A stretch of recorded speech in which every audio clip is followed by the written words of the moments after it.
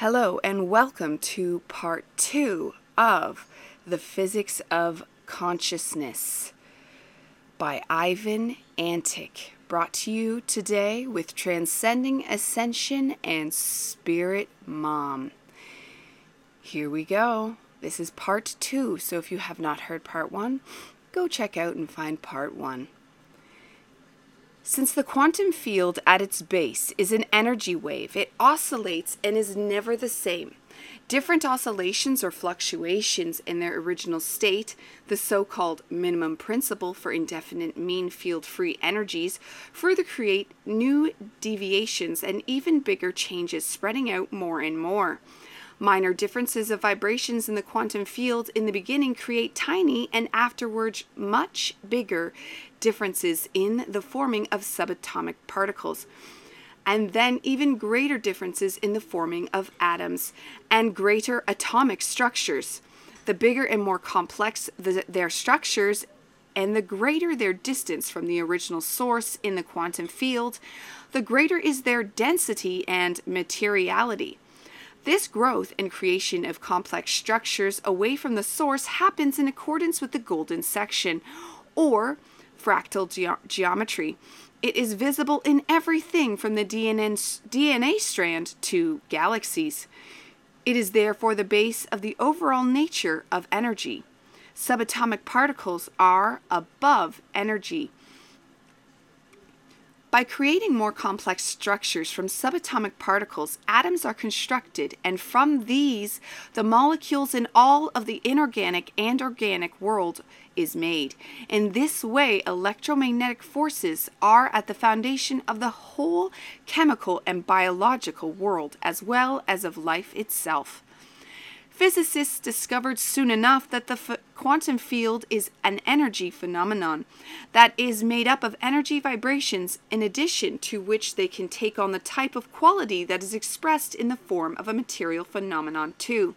However, the most puzzling discovery was that the quantum field may manifest itself in the form either of a wave or a particle, as energy or matter, depending not only on the interpretation of the observer, but on their presence and intention, too.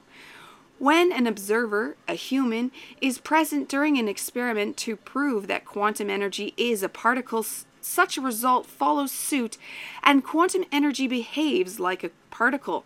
When an experiment is conducted to prove that quantum energy is a wave, once again the corresponding result is obtained.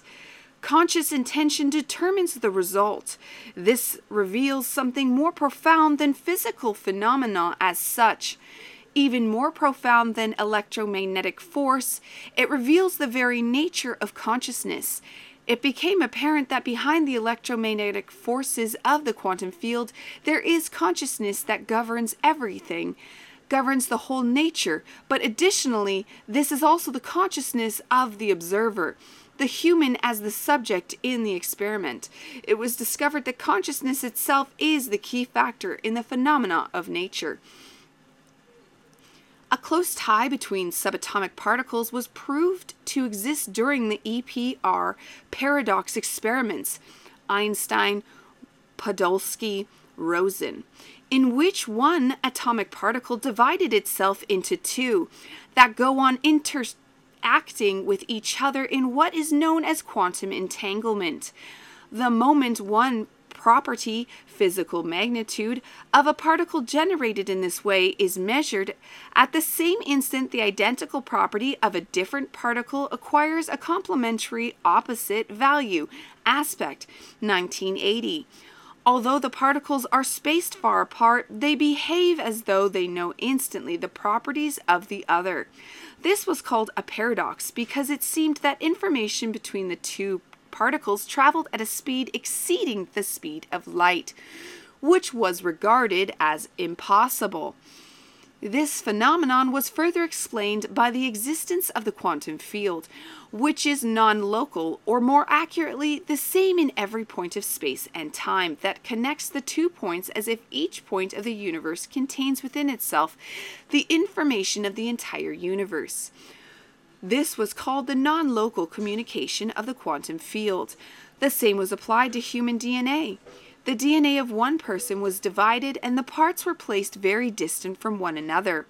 When one was impacted simultaneously, the other remote part would react to the identical stimuli. They reacted as though they were still together, although they were not. This explains why a mother feels something odd happening to her child even though the children are far away. This connectedness functions not only in times of adversity, like injuries for instance, but when the child is happy and cheerful, and transfers this state onto their mother. All of this pointed to the fact that telepathic perception and many other occult phenomena could be explained by the nature of the quantum field. It appears that there is some field beyond the finest level of the phenomena of nature that interconnects all natural factors into one whole. This field was named the Universal Quantum Field, or Matrix. It is beyond space and time, and it contains within itself the potentiality or possibility for everything that exists as manifested in nature. If nature is the realm of manifested potentiality of everything that has manifested in space and time, the quantum field is the unmanifested realm of overall nature. The field of all manifestations, everything is contracted within it. That which was, which is, and which will be in any way possible. In the quantum field, all of this is contracted in a unity beyond space and time. Therefore, there is nothing new. There is only contraction within the unmanifested state of the quantum field, manifesting in space and time. Unmanifested and manifested are nothing but two states of the same phenomena. Subsection number 6.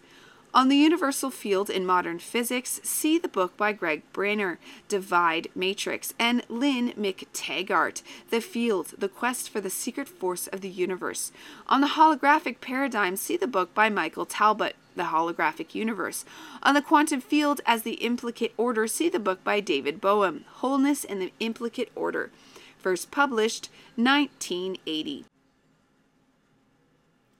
The science of Samkhya several thousand years ago similarly described the foundation of nature, Prakriti, as the unmanifested, Avyaktam. Absolute foundation of the entire universe, Prakriti, is the hidden or implicate order, a comprehensive unity of being outside of space and time. Samkhya is a theory of emanation because it suggests that from one eternal, non-causal, and indestructible foundation, everything emergent gets manifested in one irreducible interconnectedness and causality. In earlier times, this universal field was known by different names, such as Akasha or ether. Some modern scientists called it the quantum soup. In a surge of inspiration, consciousness that is behind the quantum field, historical heritage used to refer to it as the divine consciousness. Physicists do not dare call it divine.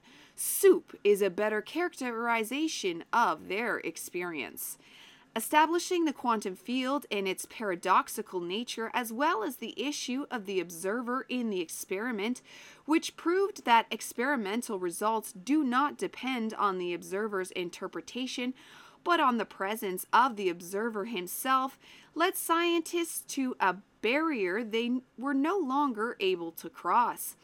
They still stand there baffled, without a clear idea of what to do next, but come up with various hypotheses about what is beyond their standstill point. This barrier is their mind, the ancient science of Samkhya, which forms the basis of Patanjali's yoga, teaches that the barrier of the mind can be overcome. The mind must be transcended, and this scientific discipline is called meditation. However, contemporary science has not yet become a spiritual discipline, although by definition, science will have to become that naturally at some stage of its development. The subject of scientific research must be the subject who researches as well. The logic science is based on suggests that the subject who knows must be known first in order for the remainder to be known correctly. Without an aware subject, science is not complete, and when it is incomplete, it may be destructive. Science is destructive to the point it neglects the nature of the conscious subject. Human essence, which cannot be understood from the outside as yet another object of research. This understanding has always been known under the rubric of self-knowledge. The quantum field is space containing only the particle. There is no multitude. Divine consciousness in the non-organic realm expresses itself as the quantum field, ether, or akasha, that all dimensions of existence originate from. For the understanding of the quantum field, consciousness is crucial. This consciousness is, however, quite simple, already present, and in no way different from existence itself. Otherwise, there would be no awareness of existence. The same way human self-awareness would not be an option.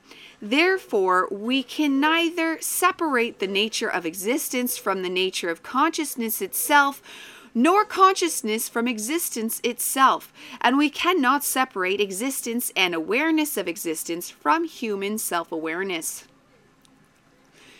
At a certain moment in our existence, we became aware of some form of existence, either material or imaginary, close or distant, present or past or future. Our whole life, work, destiny, luck, and misfortune we spend raising our level of consciousness. This is due to the fact that existence itself is in no way different from consciousness as such.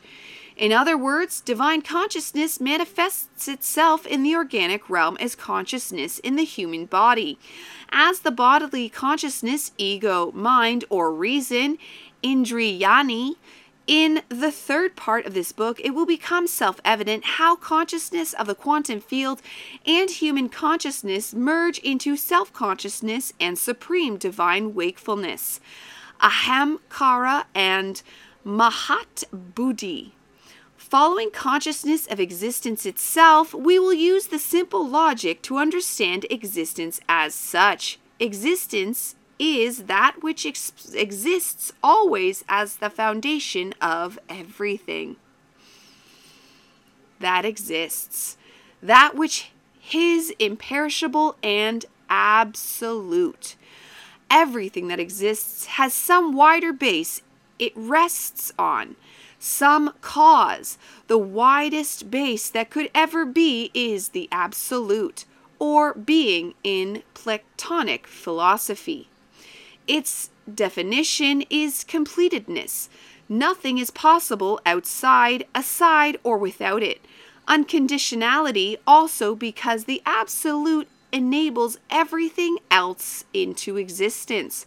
The absolute, therefore, has divine properties. It also has the characteristics of space, or what provides the space itself within which everything that exists can exist. Although the absolute is without properties, spaciousness is as close as it comes to our nation of understanding the concept. We can imagine the divine absolute as the empty space in which there is absolutely nothing. As such, it is unmanifested, unexpressed, unaware of itself and its potentials. This state would be almost like non-existence. However, non-existence is by definition an impossibility. It creates the paradox of existence itself. If the divine absolute remained unmanifested, it would remain as nothing or voidness, and nothing or voidness cannot exist. This paradox creates tension in the divine absolute and forces it to manifest itself, a manifestation that will at the same time be awareness of itself and of all of its possibilities. The divine absolute expressed itself in the simplest possible way, directly as its opposition, because there was no other option. Opposition is the pure endless space, which is filled with absolutely nothing. Opposition is this void becomes one single particle. Let us name it adequately, the divine particle. With no religious associations, it was indefinitely small, with indefinitely big potential. As such, it was the opposite of the indefinitely big and indefinitely empty space. Divine particles that we will argue here is in reality only the virtual opposite to the unconditioned voidness of the divine absolute. It is in no way different from the absolute. It is just its imagination, with which it expresses itself in all of its possibilities. It has no mass and nothing affects it. It is as unconditioned as the divine absolute itself. Subsection 7. The expression we use here, the divine particle, has nothing in common with the book The God Particle, 1993, written by Leon M. Lederman and Dick Teresi. It is mainstream science. The divine particle mentioned here is the closest to Euclidean geometry, which has no dimensional properties, but has all the properties of the absolute in its divinity. A similar idea was put forth by the author of Basic Logical Reasoning on Three-Dimensional Physical Reality, Euclid. In his work, Elements, Euclidean geometry is not a standard mathematical system, but a mathematically formulated Platonic philosophy of ideas. In Elements, Euclid defines a point as that which has no part. It is in effect the occult, alien definition of being, or the absolute. According to this teaching, being, the absolute, is that which has no part. In that respect, a point is a geometric notion of the continuum of wholeness. A point is a non-spatial entity because space without dimensions is inconceivable, and this definition of the point coincides with the metaphysical notion of being, or the absolute divine. This is also the same singular point that in the imagination of physicists existed before the alleged Big Bang. The story is further developed in various directions, the first one being the scientific materialistic mind, and the corporate elite that financed them and determined what science and scientific are and are not, with a theory that was further developed in which this divine particle exploded into the Big Bang that created the entire cosmos, making it spread out to this day due to the intensity of the blast, and will consequently at some very distant point in the future begin to crunch once the full swing of expansion wears out. They consider this point to be the point of origin of the myriad subatomic particles that, with their mutual reactions, create far more complex constructs, including a multitude of atoms and molecules and all the material universe. Subsection 8.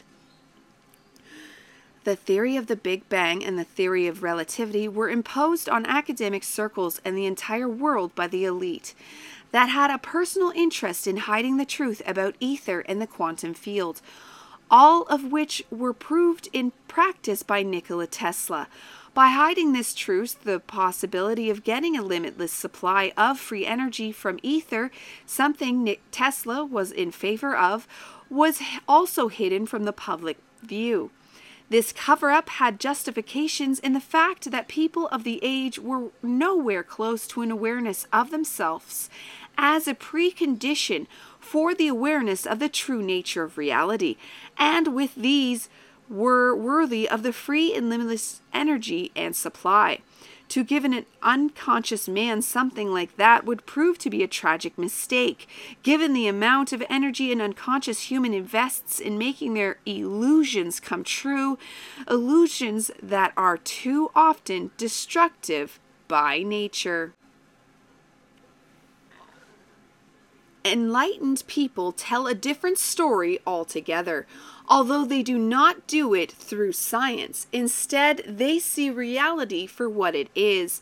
Namely, all enlightened people point to one thing. There is nothing outside the divine absolute. Everything that exists and manifests into everything that can be manifested also manifests the awareness of existence. And this same awareness is the awareness we have of ourselves and the world around us. They say there is no multitude, but only unity, that God or the Absolute never lost itself, but is at all times the one who is here and now in everything as everything that is. Whatever happened to the divine particle if it did not explode in the Big Bang? Nothing has ever happened to it. We should simply understand its nature. As a contrast to the Absolute itself, a being in the Absolute has all the potential within itself that the Absolute does. It can, as experiments with subatomic particles have proved, be in two places simultaneously. This also means in all places at once. Behave both as a particle and a wave of energy, and all of its forms are interconnected in non-local communication. In other words, creation is instant and absolute, not linear. This divine particle has properties that by far exceed the space of light. Speed that exceeds the speed of light has also been proven, but the evidence is kept in the dark and away from public view. These are the so-called scalar or non-Hertzian waves, considered to be millions of times faster than the speed of light, which means they are practically instantaneous. The divine particle vibrates at scalar waves, and that is why it appears and acts in several places at the same time. It appears and acts in all possible places simultaneously. It does so continuously, momentarily, and simultaneously by appearing in all possible forms. It cannot be still because its purpose is to be the reflection of all the potentiality of the divine absolute. Since the absolute is not limited by space or time, its virtual particle needs no time to manifest itself, nor is it conditioned by space. The momentary appearance in several locations simultaneously to steer it in the physical body seems like they are dealing with a large number of particles, as though they created a multitude of various atoms and elements as objects in space and time. It only appears that way because their speed is much faster than the speed of mind, of perception, and of light itself. It is instantaneous. On a gross level, vibrations of some divine particle create formations that affect other more complex particles and atoms. But the emergence of atoms and molecules is nothing but a grosser aspect of the vibrations from the one same particle. This deeper level below the subatomic particles was named the quantum field. Therefore, the energy of the quantum field is scalar in nature, momentary and universal and independent of space and time. The illusion of the multitude of elements and subjects the entire cosmos is filled with is created by only one divine particle. Due to its speed being far greater than the speed of light and its characteristic of reflection instantly, like a mirror, all the possibilities of the divine absolute, like when one big spot spins around in a circle and we see the circle as a result. Because of the limitations of our perception, we do not see this full circle as an illusion made up of only one point. In the same way, it looks like the artist using one brush only to paint a picture in all directions. using all the colors. In the same way, the divine absolute creates the whole world with one particle only. A particle not in the real sense of the word, but as a momentary reflection of the divine absolute in all its details and possibilities. In this way, we can see there is no multitude. This is the ultimate truth behind all the stories of unity, of the connectedness of everything into one, and the connectedness of everything with God. It is the background of the Advaita Vedanta and Buddhist teachings of the momentariness of creation, the only objective teachings on the nature of reality in this world. In the system of Samkhya, the divine absolute that is the subject of the matter here is Purusha, whereas the divine particle is Prakriti.